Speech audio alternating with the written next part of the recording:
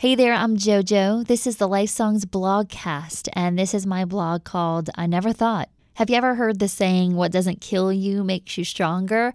How about this one? Tough situations either make or break you. Truth be told, tough situations break you, then strengthen you, if you choose to let them. As you're heading into a new season with changing leaves, pumpkin spice, and hopefully cooler temperatures, you would have never thought at the beginning of 2020 you'd face what you have. Maybe you never thought you'd see so many storms threaten the New Orleans area in such a small time frame, that you'd lose a loved one to COVID.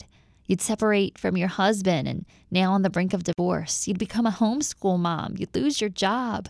You'd struggle this bad financially. You'd lose relationships with friends or family members because of differing opinions. You'd see so much hate in the world. You never thought you'd struggle to find hope every morning, or that you'd have to be separated from those you love for months. You never thought you'd lose sleep over what's next. You'd fear so much. You'd cry so many tears. You'd want a year to end as bad as you do right now. You'd miss important milestones for your kids or those closest to you. You'd have to choose between your job or your kids' education.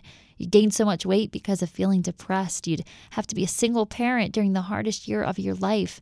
You never thought you'd have to watch cities being burned to the ground, that you'd have to choose between black or white, that you'd have to wear a mask, that you'd have to work countless hours at the hospital or clinic, that you'd have to watch church from home because the doors were closed, that you'd have to be isolated in a hospital room because no one was allowed with you.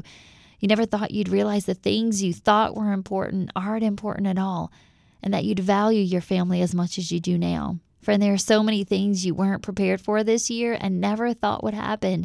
But God has been with you all along. Just like when you never thought you'd rise from the ashes of Katrina, you did. And just the same, you'll come out of this a little stronger, braver, bolder, and hopefully full of faith. 1 Peter chapter 5, verses 10 through 11 say this, and then after your brief suffering, the God of all loving grace, who has called you to share in his eternal glory in Christ, will personally and powerfully restore you and make you stronger than ever.